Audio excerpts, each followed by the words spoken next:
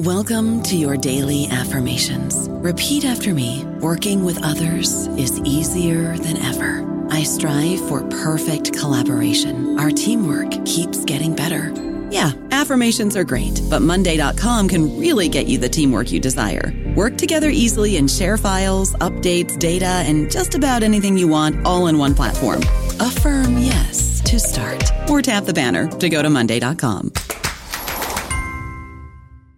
Judy was boring. Hello. Then Judy discovered ChumbaCasino.com. It's my little escape. Now Judy's the life of the party. Oh, baby, mama's bringing home the bacon. Whoa, take it easy, Judy. The Chumba life is for everybody. So go to ChumbaCasino.com and play over 100 casino-style games. Join today and play for free for your chance to redeem some serious prizes. ChumbaCasino.com. No purchase necessary. Void where prohibited by law. 18 plus terms and conditions apply. See website for details. Hello, everybody. This is Marshall Poe. I'm the editor of the New Books Network, and I'd like to tell you that we have a new and improved website. It has 2 new features that we think you'll love. One of them is a vastly improved search engine, so that when you type in keywords, you'll get a bunch of episodes really quick. The other is the ability to create a listener account. And in that listener account, you can save episodes for later listening. So you can create a kind of listening list. We think these features are neat and we think you'll enjoy them. Please visit the site today. Welcome to the New Books Network.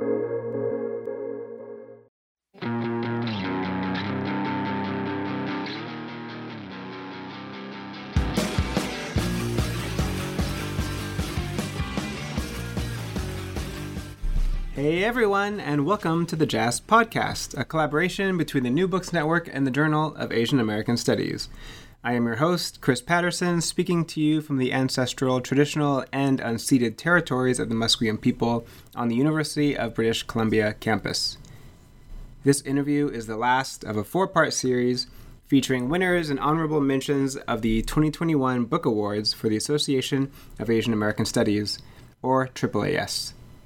Since 1987, the Book Awards at the annual Asian American Studies Association Conference have given valuable attention onto the works in Asian American studies that have been leading the field.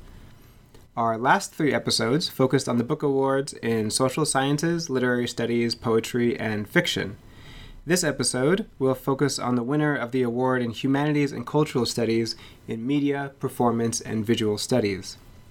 Past winners in these categories include Bernadette Gonzalez's Securing Paradise, Tourism and Militarism in Hawaii and the Philippines, Mimi Wen's The Gift of Freedom, War, Debt, and Other Refugee Passages, Lisa Nakamura's Digitizing Race, Visual Cultures on the Internet, and Jasbir Puar's Terrorist Assemblages, Homo-Nationalism in Queer Times, among many others. This year, the winning book is Kandice Chuh's The Difference Aesthetics Makes, on the Humanities After Man, a book that challenges our divisions of aesthetics and politics, while showing how liberal humanism has persisted within the ways we organize in institutions, the ways we teach, and the ways that we think of ourselves. To begin the interview, I will read from the rationale written by the award committee. As we will discuss racial, gendered, and sexual violence, please remain mindful of where our discussions are going, and take care.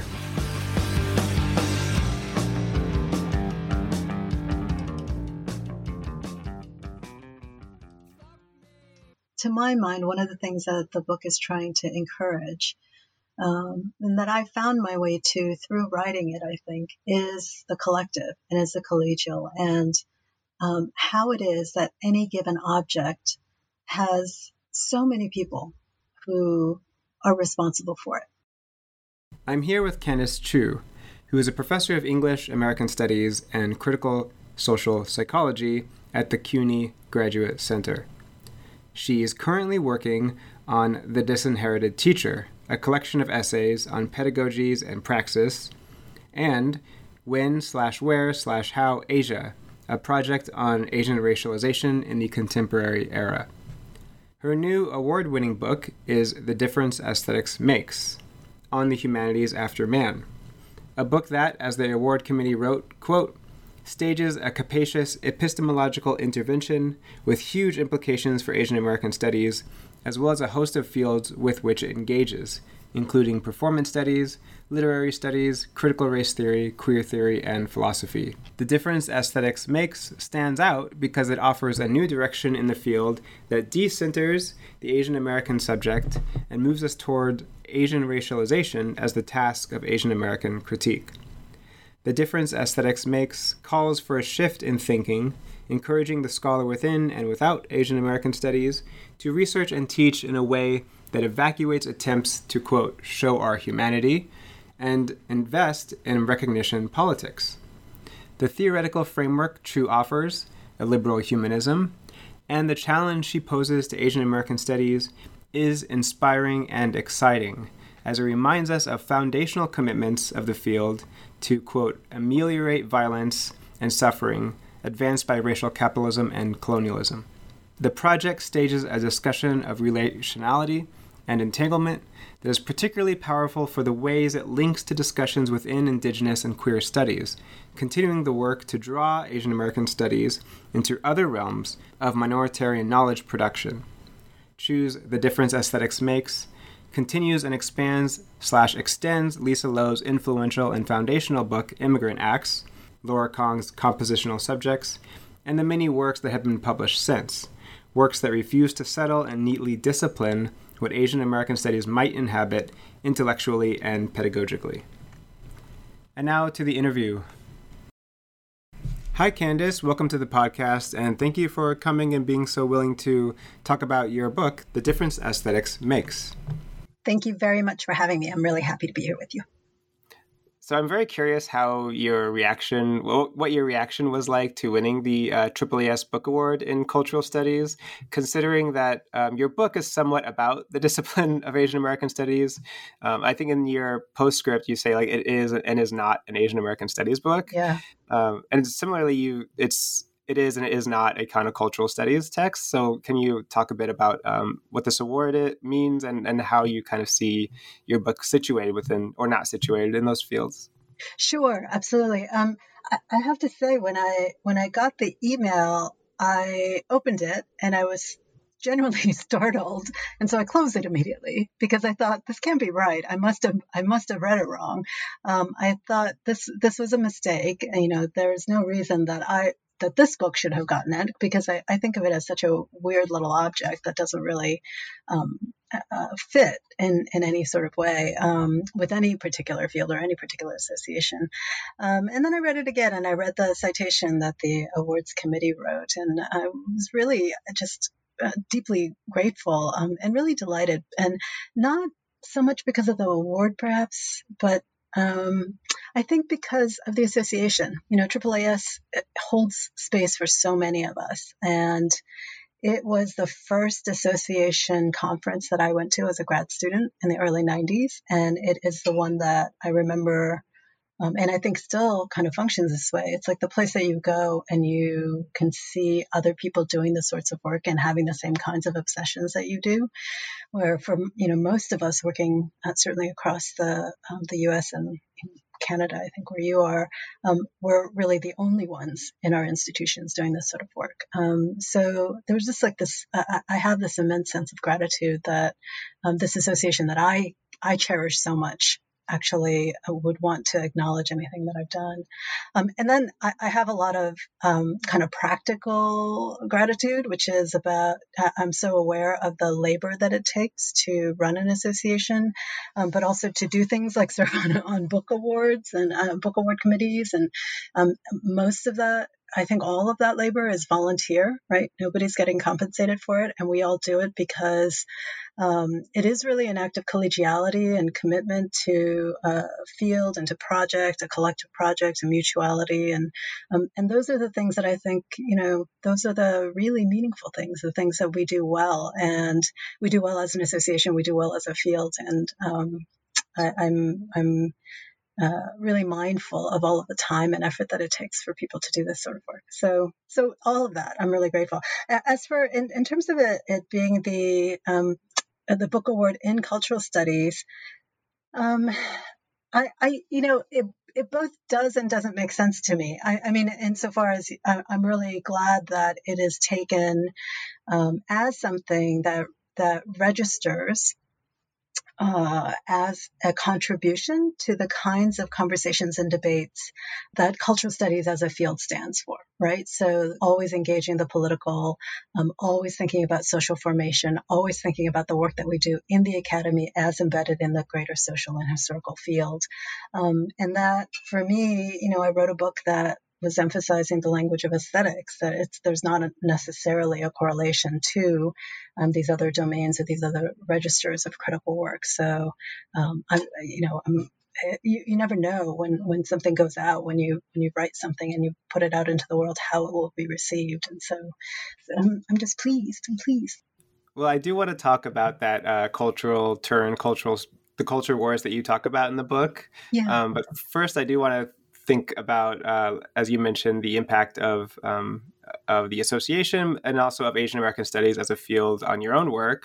By going back to your first book in 2003, which is Imagine Otherwise, which made quite big. I read it for the first time in 2008 or 2009, and it still felt so refreshing and new as a grad student at that time. And so I'm always stunned, like, oh, that got published in 2003. My goodness, because it felt so of it. It still feels quite relevant to this day, but it made quite big waves, and now it's seen as a kind of must-read book in the field. In that book, you argue that the term Asian American can be reframed not by its subjects or objects, but by its critique and its own history as a constructed identity. And you talk about some of the afterlife of this book at the end of your new book in the postscript. But can you talk a bit about that? Like, how has its afterlife been, and how has it pushed you to write this book? Sure. Yeah, absolutely. So I went to grad school in the early 1990s at the same institution that you did, it turns out, University of Washington. And I think if you were in graduate school in the early 1990s and you had any kind of interest in ethnic literary studies, in race theory and critical race studies, it was impossible not to take seriously the critique of identity, and the critique of identity both as a politics but also as a critical paradigm. And if you took that to heart, as I did, I really believed the critique of identity, that there were limitations to it as a kind of organizing principle, but also a critical paradigm that we really needed to be theorizing beyond, right? Theorizing in other modes and alternative ways of thinking and approaching our work. And I mean taking to heart such work like Lisa Lowe's formative essay, The Heterogeneity, Hybridity, and Multiplicity. It's later, became a chapter in Immigrant Acts, but it came out earlier as a standalone essay. We could also think about Laura Kang's book, right, Compositional Subjects, which won this award in the early 2000s when it came out, or Karen Shimakawa's National Objection. I mean, we were all trying to figure out how to navigate post-identity critique, right? That is to say, like, what are we going to do in light of the critique of identity? And I think, so that was part of it, but the other side of it was that while there was this critique of identity, there was also a very strong sense of the coherence of Asian American as a rubric, right, as a political and social subject category. So trying to contend simultaneously with its seeming coherence and its fundamental instability, right? And that's really where that book came out of. The Imagine Otherwise was really something that is me trying to figure out how to make use of this term Asian American. And in the context of doing things like engaging the AAAS, right? Going places where there was a sense that there is a conversation in common around the study of what Asian American means and doesn't mean, how it comes to mean something, how it comes to seem knowable. So for me, I was really trying to think about what the field, or how we might think about Asian American studies in terms of its epistemological impact, rather than, or in addition to, thinking about it as a political and social project, right? So it isn't that the politics and the kind of other dimensions of it, right, are separable from its epistemological domain. So the modes of knowing and the valuation and the kinds of truths that we are trying to produce vis-a-vis Asian American studies or Asian Americanist critique are inseparable from the address of racial formation, from the address of racial capitalism, and so on. But they're not. But we cannot talk about them in terms of identity. So we have to find another language to think through that. And that for me was this kind of, really trying to separate out a sense of a critical approach versus something that seemed to be causally related to some, kind of congealed subject called the Asian American. And, for better or worse, I mean, I think that it was for me helpful in thinking through as a process of writing that book. And I would say that its reception is an indication that other people were also grappling with those questions, right? So that is to say, when we see texts emerge that become, that get awards or that become central reading, readings in common, I tend to think of them in the way that Raymond Williams thinks about keywords, right? Like the conditions of emergence, they tell us something, those moments tell us something more about the conditions of emergence than they do necessarily about the qualities of the object itself. So I would say that book's reception and the fact that it feels still current and contemporary to us is in some ways because racial essentialism is still there, right? And so long as racial essentialism is still present, we are still going to have to be working to derive and employ methods that don't trap us into those modes, right? Don't trap us into essentialist identity categories.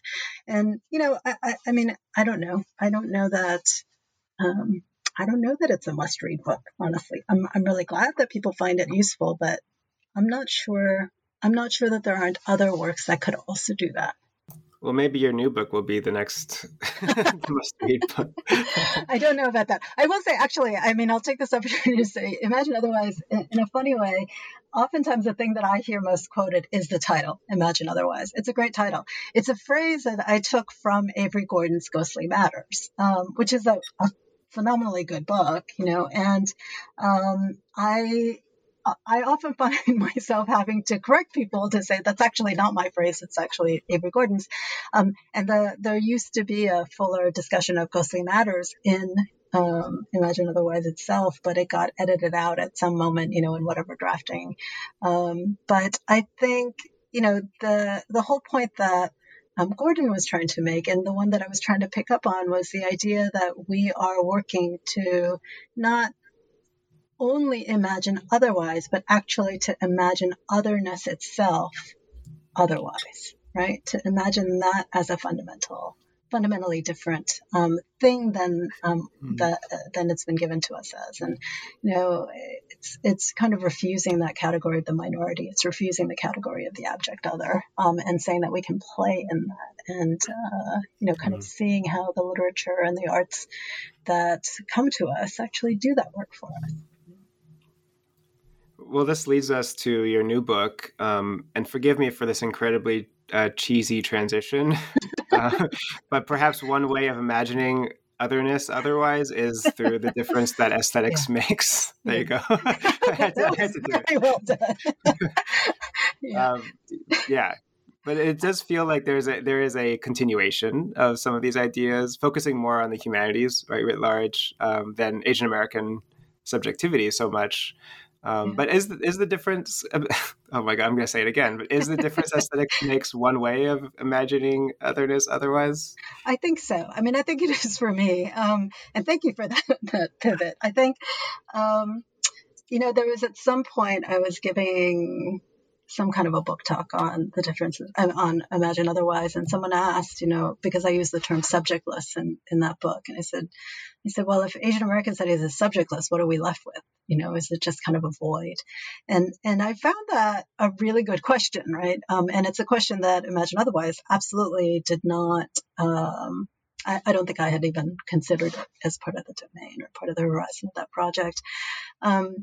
It isn't that the difference aesthetics makes. I didn't set out to produce a response to it, but I do think that in a way, that is what has happened. It's over 15, 20 years of writing, reading and writing beyond the research for Imagine Otherwise.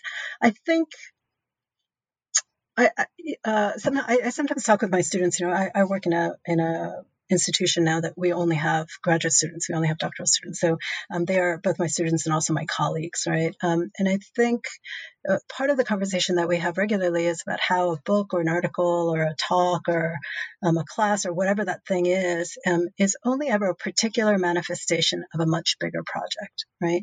And thinking of them in that way, for me, and hopefully for my students and my colleagues, it alleviates the sense that everything has to be perfect, because you can't ever say everything that you need to.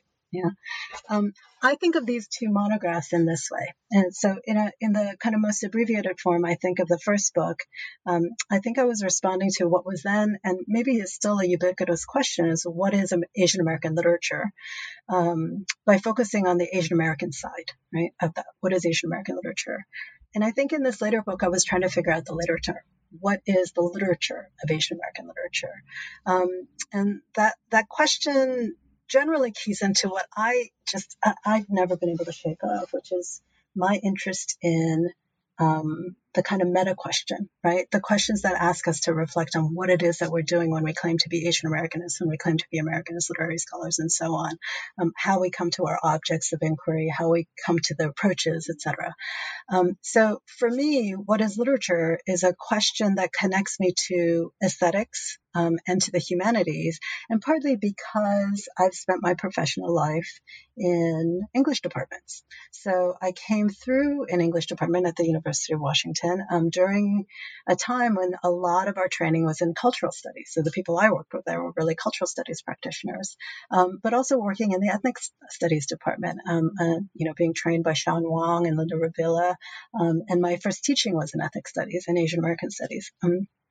So trying to grapple with what it meant to be in an English department and feeling like a failed English professor, right? I don't have that kind of, the canonical English has never been what the stuff that makes me really, excited or happy. I mean, some of it does, but as a whole, it hasn't.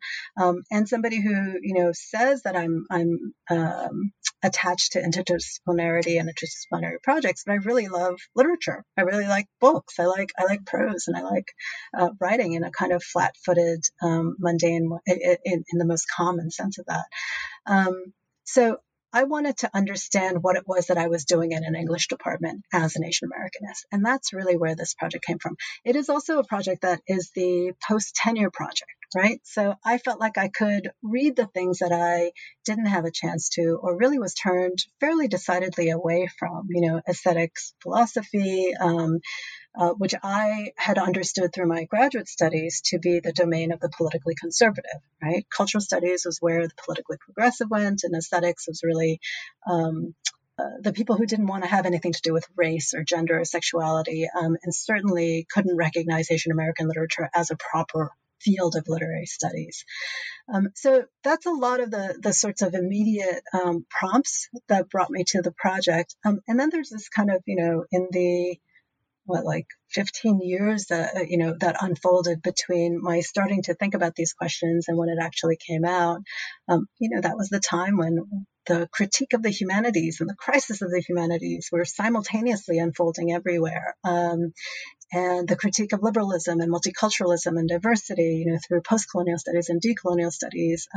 In Asian American studies, it was the Pacific Islander critique, right, of kind of American formations or nationalist formations that weren't sufficiently attentive to empire and weren't sufficiently attentive to the impact of the colonial and settler colonialism in particular.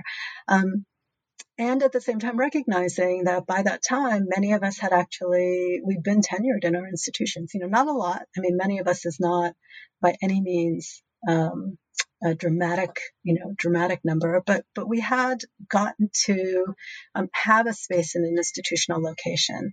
And because of a lot of work and a lot of effort by a lot of people in and outside of the academy. So for me, in kind of what was sort of my mid-career, I thought, well, I could spend the next 20 years hand-wringing.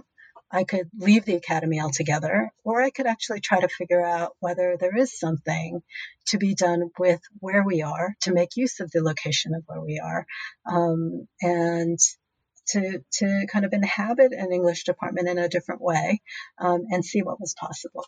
And that's a lot of, what this book is actually trying to, it's sort of a book version of the kind of conversations that I often have, that are about, how do we actually do our work within these spaces that really don't want us to be here, and not as individuals, but rather kind of as a field or as a challenge to the canonical modes that the university has been organized, by which the university has been organized, and certainly through the humanities. So the more that I read, the more I just came to understand that the English discipline, the discipline of English, but also the humanities writ large,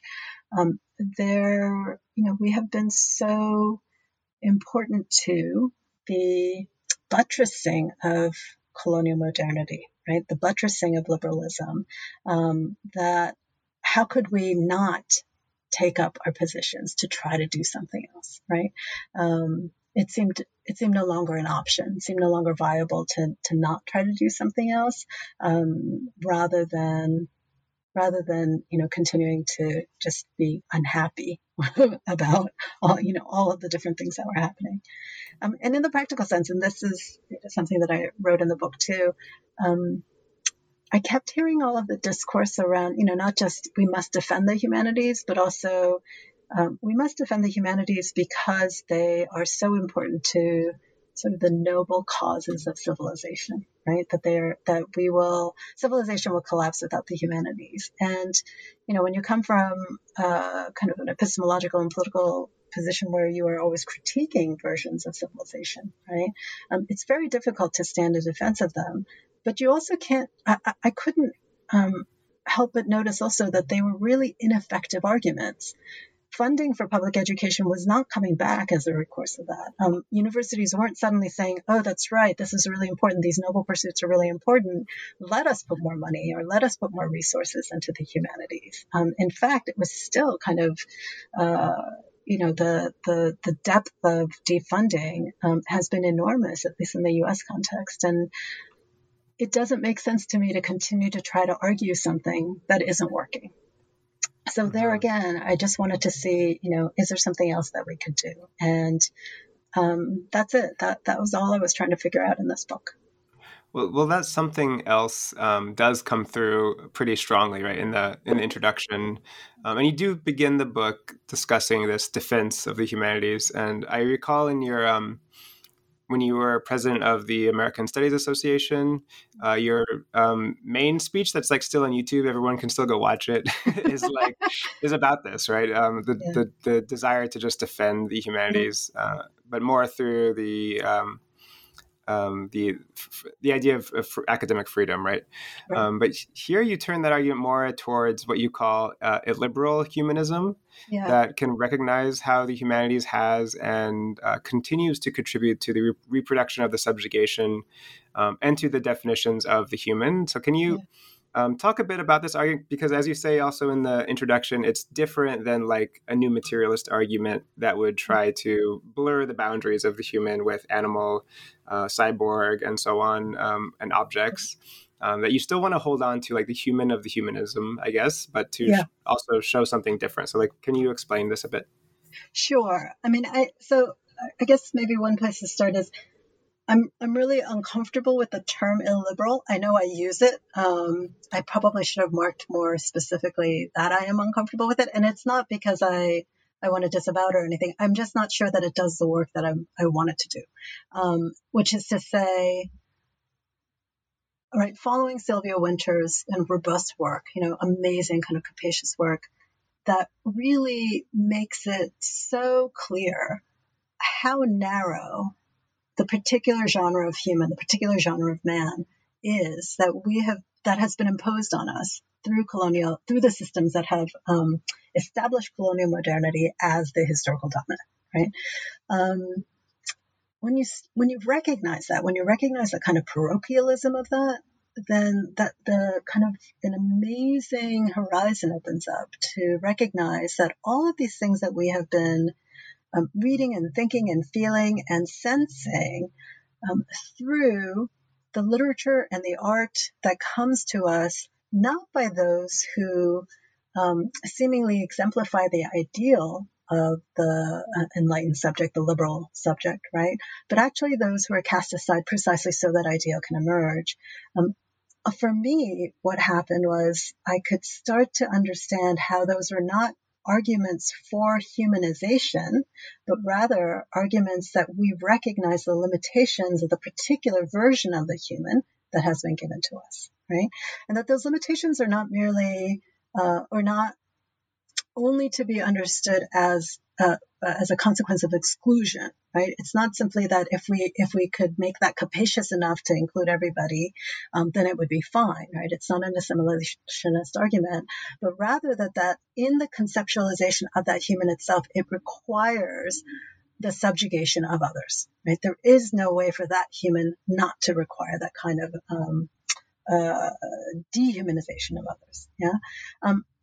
But of course, people who have been dehumanized by that system are fully robust and wonderfully alive and amazingly smart beings in the world, right?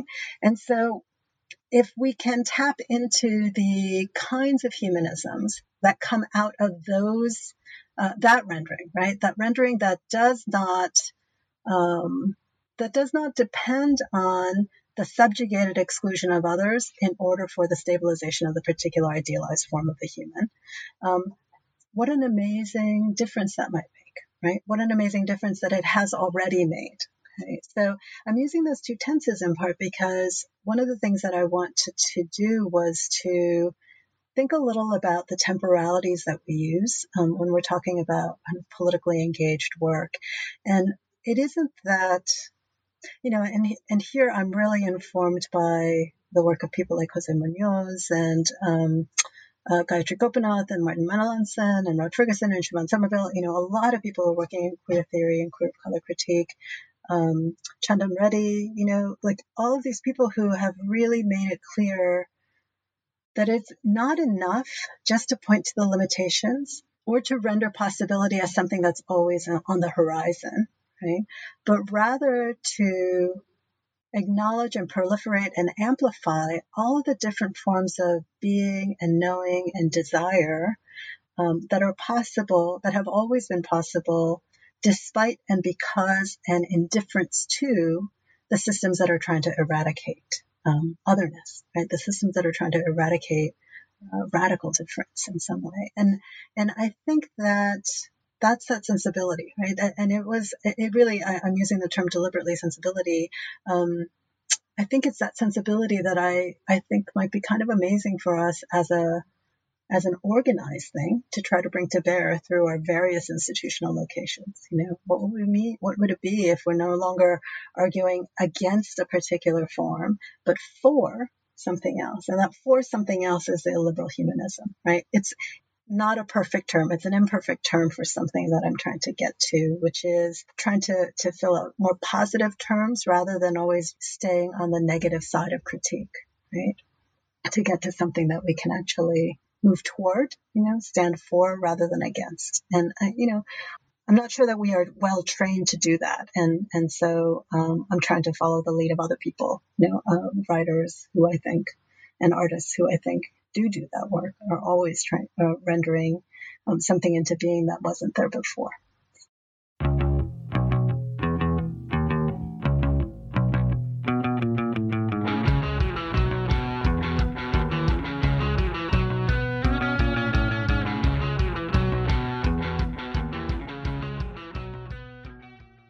I'm going to mount a very small defense of illiberal as a term, illiberal humanism, Sure. Just because I liked it a lot, partially because, as you say in the book, you're trying to think about human and man outside of the typical genre of man, as Sylvia Wynter puts it, and that the liberalness is one of the most important features of it. And so instead of necessarily going to humanism or the human, it's about liberal. It's about a particular kind of bourgeois imagining of the human, and so making that ill is part of it. So that's the first small difference. The second when I first heard it, I was like, for some reason, I thought you might say this in the book, and I didn't read it as closely as I could have. So maybe you do, but I was like, I immediately thought of hip hop, and like especially like early '90s, late '80s hip hop. How like you could be the illest, or it's time to get ill, and so rather than saying you're the best, being the illest at something.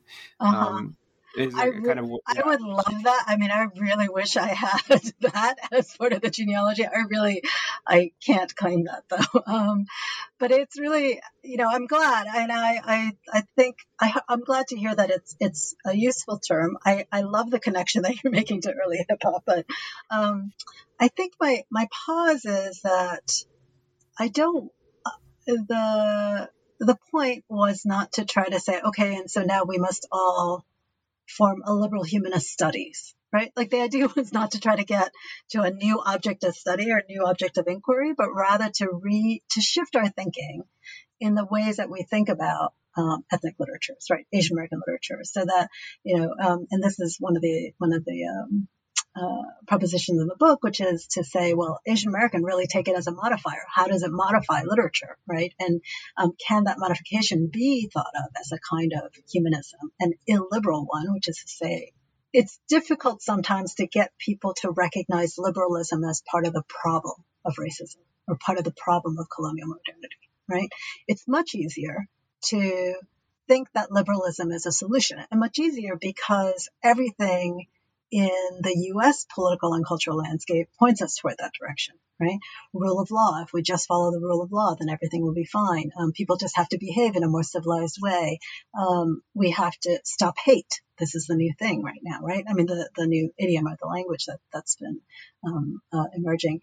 And then everything will be fine. And those are all kind of liberal categories, empathy, of law, of civilizational discourses. And so to try to get people off of the liberal platform is, for me, in an English department certainly, and within a university setting, is for me a harder project than it is to point to kind of more overt acts of racism that people don't see as acts of liberalism, right? But I think actually are in some ways. So, that's where the ill was actually something that pulled at me, because I often see illiberal attached to things like uprisings, right? Or protests on the street. Like these are illiberal, and so therefore they're bad. And it's like, actually, I don't know that they're bad, right? I think that they're eruptions of, different forms of being that are coming into the world. And I don't want to celebrate them. I want to be able to look at them for what they are, right? For the real ways in which they are experienced. And sometimes those experiences and sometimes those realities are not all desirable.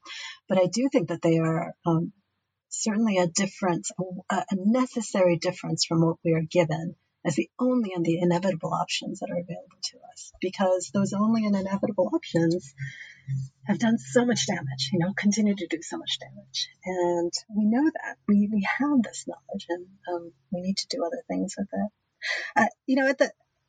There's some part of this too that for me, and this is the aesthetic part, I think is, this is about desire, right? This is about how we know what to desire and whom to desire and whom to fear and whom to hate. And those are for me fundamentally aesthetic questions. And their aesthetic is not, I don't mean to isolate that away from politics or away from anything else, but rather really to use it as a term that's talking about how our bodies are organized and oriented towards something and against other things, right? And that those orientations and organizations happen through the institutionalized mechanisms that reward and punish, and I think that until and unless we proliferate all the possibilities of the different desires that are out there, just telling people that capitalism is bad, again, like that's one of those arguments, it just hasn't worked, right? I mean, not for everyone. Sometimes it does, but there has to be other alternatives that are being put into play. And for me, those alternatives, there's so many of them, and a kind of a rich proliferation of them that comes out through the literatures and the artwork of people who are minoritized within the prevailing systems. Let's get to that, to some of those other ways and sensibilities that you discuss in the book. And this kind of grows out of two things. I don't know if I would call them critiques exactly. They're lessons, I suppose, that and reflections on what's happened since like Asian American studies has grown as a field, has become more institutionalized.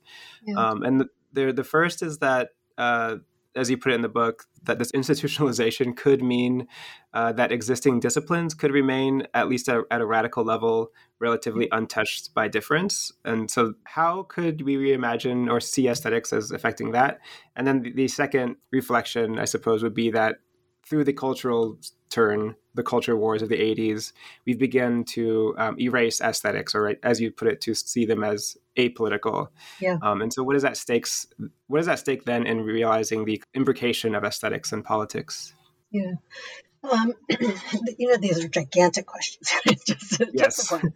That's why I put them together. Yeah, I would say, I guess in terms of the institutionalization, I'm really following the lead of people like Rod Ferguson and Jody Melamed, who've written about how the formalization of fields like ethnic studies and like women's studies and gender and sexuality studies, they've enabled this is one of the ways that universities have managed difference, right? To use Ferguson's term, they've enabled canonical disciplines to remain unchanged. So, if you do gender, then you have a whole department now. Why should English have to deal with it? If you have an Asian American studies program, then why would you need to have somebody in history who does Asian American history?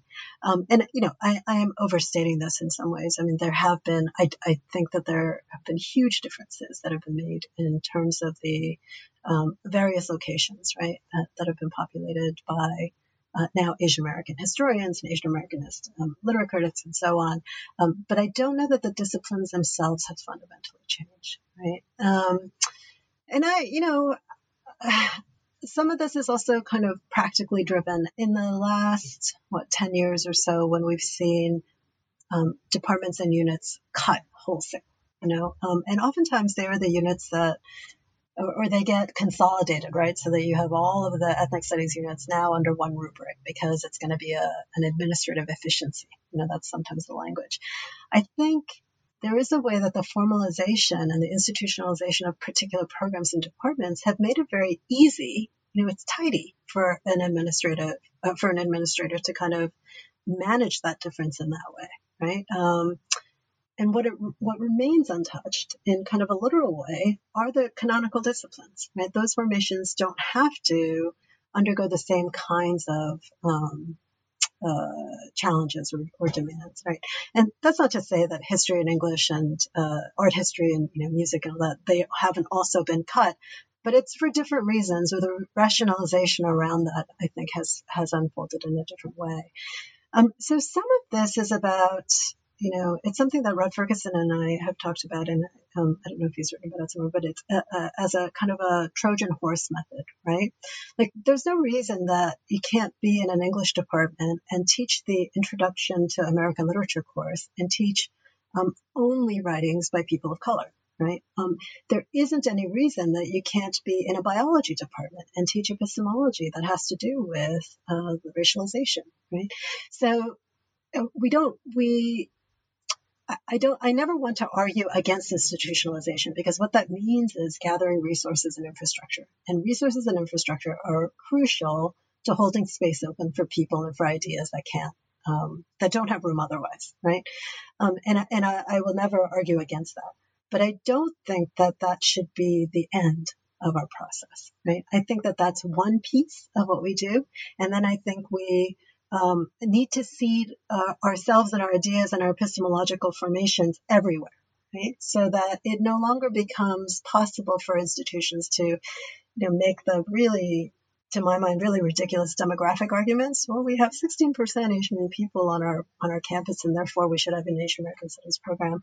The demographic argument always reduces what is an epistemological and an intellectual field into something that's about identity, right?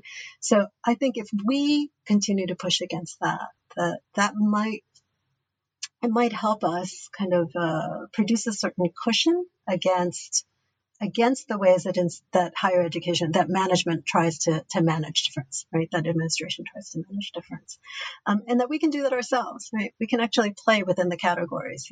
You're assigned a composition course, teach it in the way that makes sense to you. And we don't have to buy into the segregations of aesthetics and politics. We can actually do the thing that we do and explain and kind of understand why and how that works to try to kind of put puncture marks or shift the field in these kind of micro maneuvers a little bit, the field of kind of the canonical disciplines. And I do think that is about there is something to me about not giving up, not conceding such categories like aesthetics that are so big and so weighty and carry a lot of force or power or authority, something like that I don't know why we would want to give up that terrain.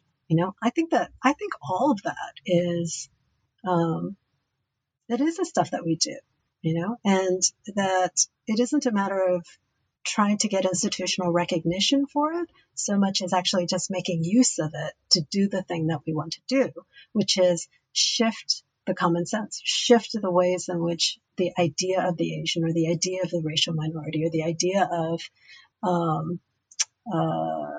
racism, right, and what that looks like and how it plays out is understood in a kind of broad-based way. And so, yeah, I mean, I think that institutionalization is always a question. I never want to give up on institutions because, they are places where there are resources and infrastructures, but I don't ever think that we want to attach to institutionalization as the point of what we do. It is an important means, but it's not really the end or the horizon. And there have always been other ways that people have created space and made room and done the kind of intellectual heavy lifting that we're trying to do in Asian American studies, but in unrecognized forms. And, that I don't think that we ever should feel like if we lose the university as a site, then that's the end, right? Liberation movements, revolutionary thinking has happened everywhere on the streets always. So. I don't know about you, but I'm very busy and I don't have a lot of time to cook. That's why I subscribe to Factor. Eating better is easy with Factor's delicious, ready-to-eat meals. Every fresh, never frozen meal is chef-crafted, dietitian approved, and ready to go in just 2 minutes. You'll have over 35 different options to choose from every week, including Calorie Smart, Protein Plus, and Keto. These are 2-minute meals. Factor meals are ready to eat and heat, so there's no prepping, cooking, or cleanup needed. They're flexible for your schedule. Get as much or as little as you need by choosing your meals every week. Factor is the perfect solution if you're looking for fast, premium options with no cooking required. Sign up and save. We've done the math, and this is important. Factor is less expensive than takeout, and every meal is dietitian approved to be nutritious and delicious. Head to factormeals.com/NBN50 and use code NBN50 to get 50% off. That's code NBN50 at factormeals.com/NBN50 to get 50% off.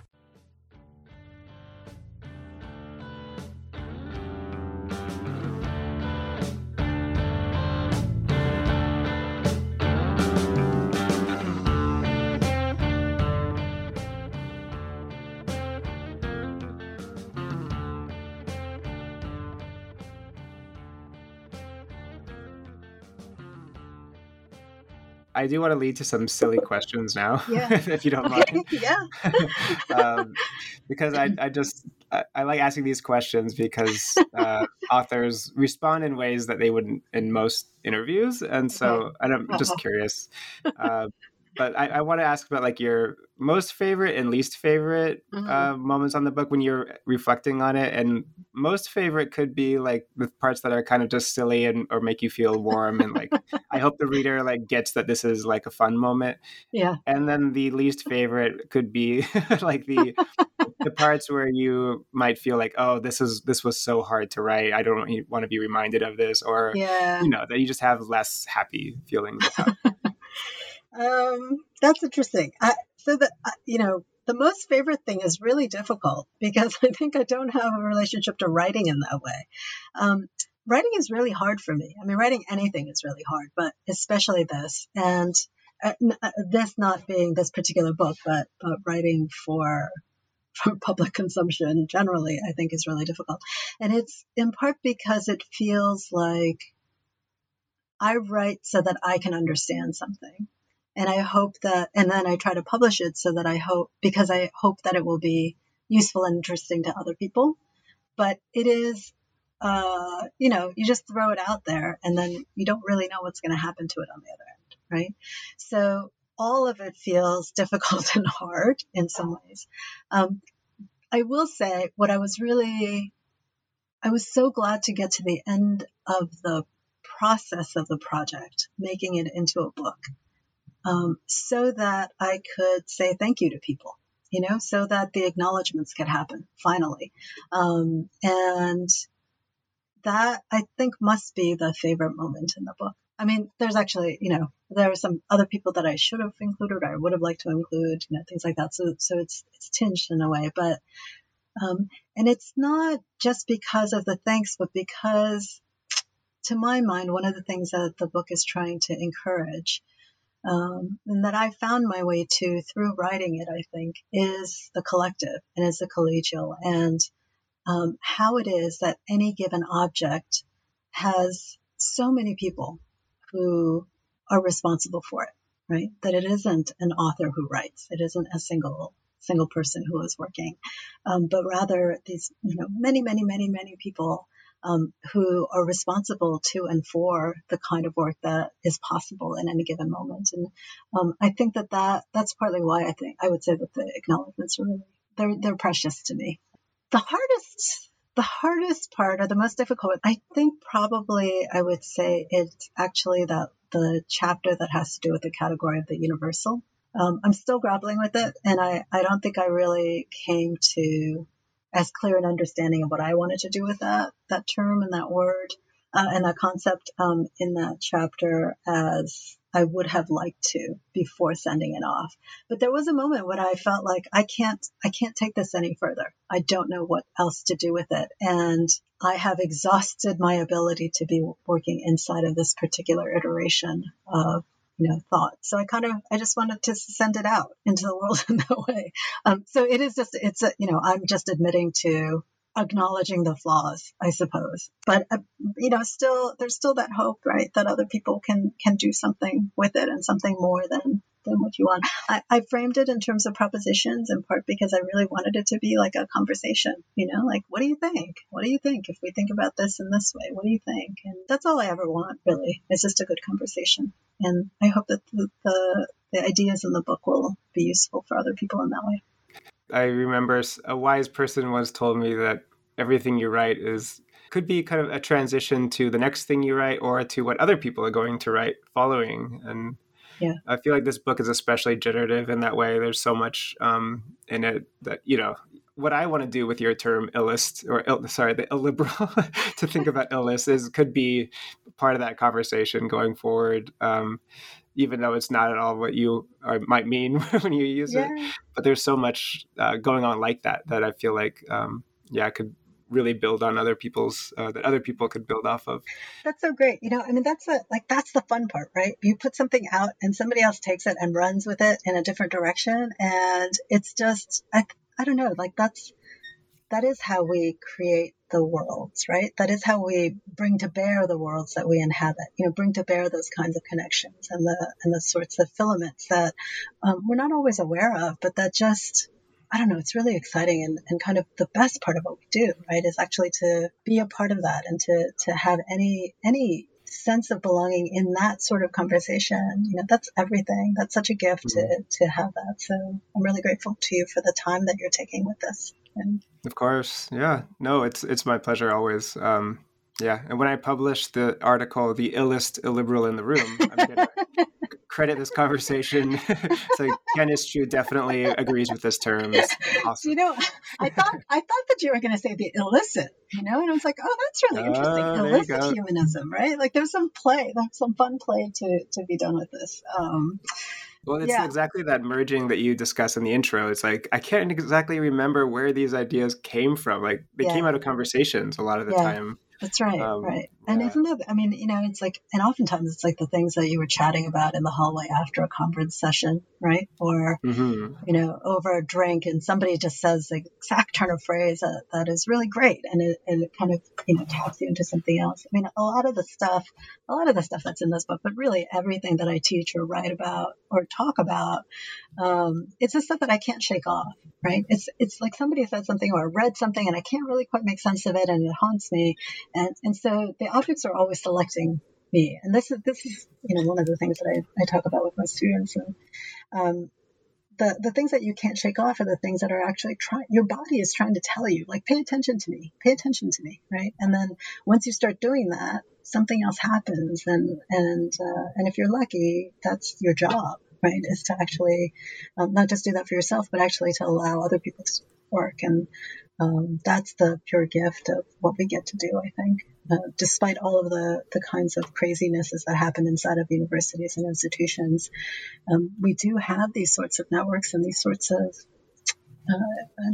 infrastructures. I think it's infrastructure building, right? That's necessary to create the worlds and to inhabit the worlds that we know are possible.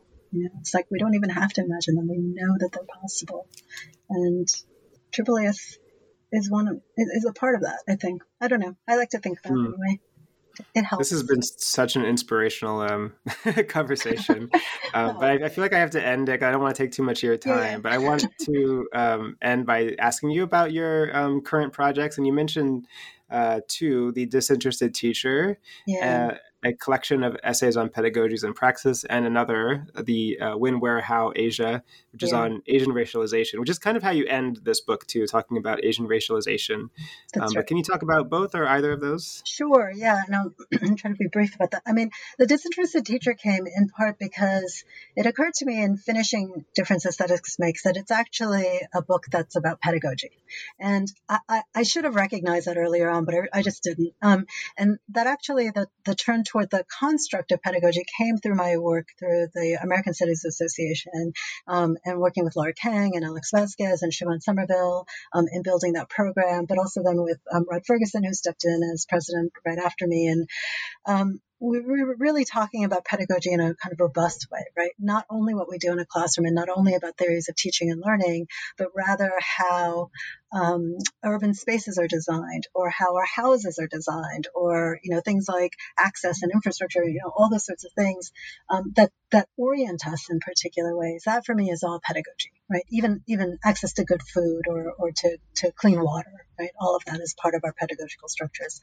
So I wanted to think about how pedagogy and aesthetics were connected together, and also to really try to give some, kind of writerly room to that thing that I spend most of my professional life doing, which is thinking about teaching and being in a classroom and devising syllabi, all those sorts of things, because I don't really spend as much time doing this kind of writing, right? The kind of writing that leads to a book.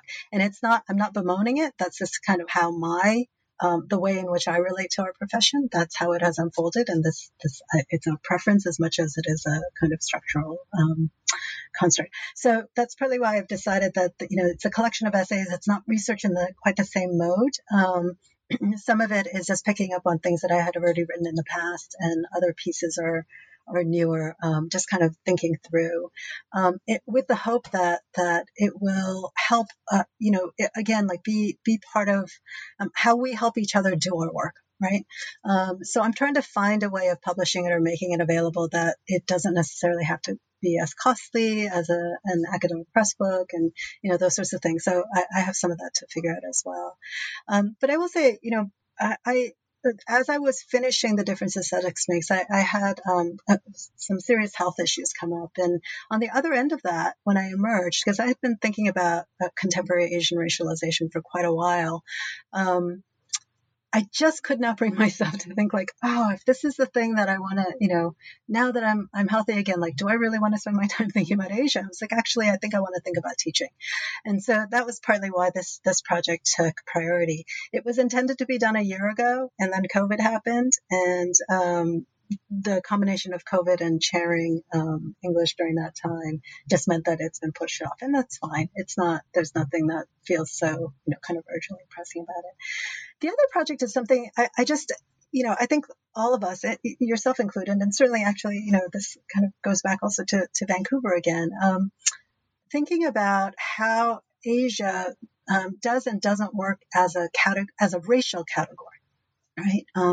And particularly as we've pivoted into the 21st century and people are talking about the Asian Pacific century or the Pacific century or the Asian century and what that means and how we are to understand those terms and how we are to understand Asianness within that construct,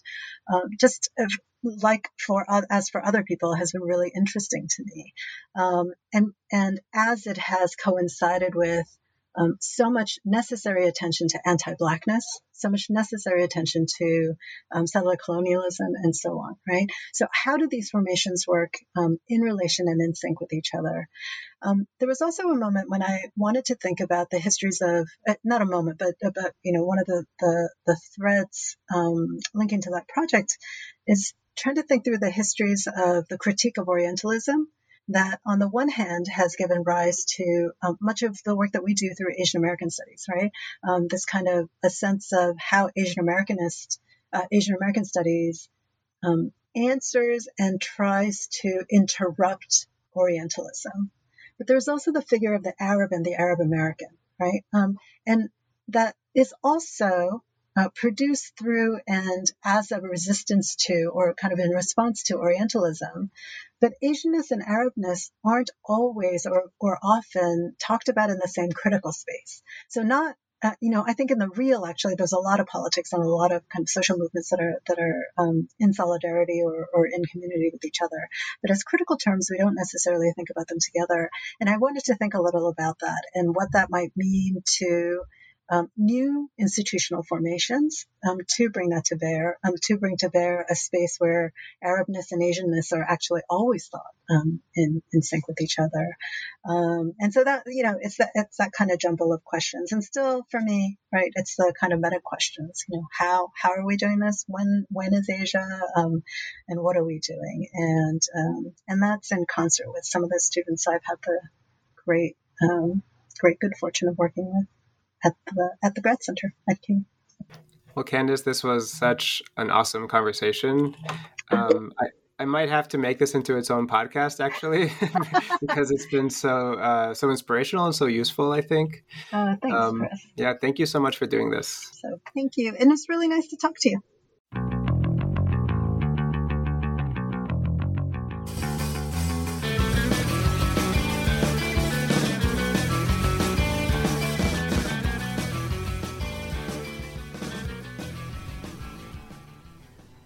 Thank you for listening to the JAS Podcast, a collaboration between the Journal of Asian American Studies and the New Books Network.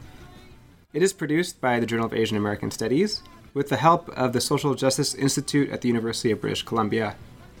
It is mixed by myself, and the music featured in it is by the local Vancouver band Necking.